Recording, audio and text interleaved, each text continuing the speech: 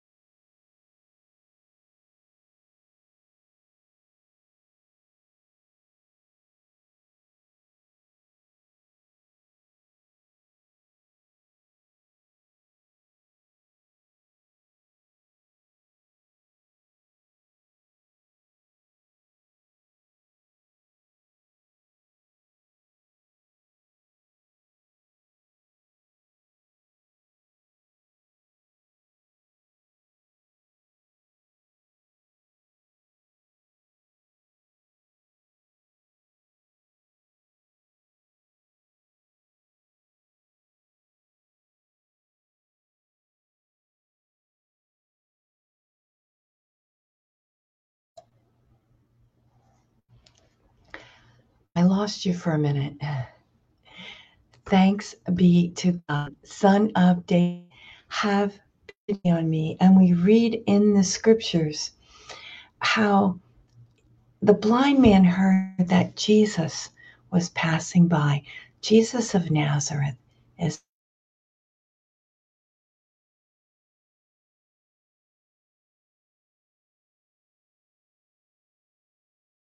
by in your life today, as in your soul, in the indwelling of the Holy Trinity.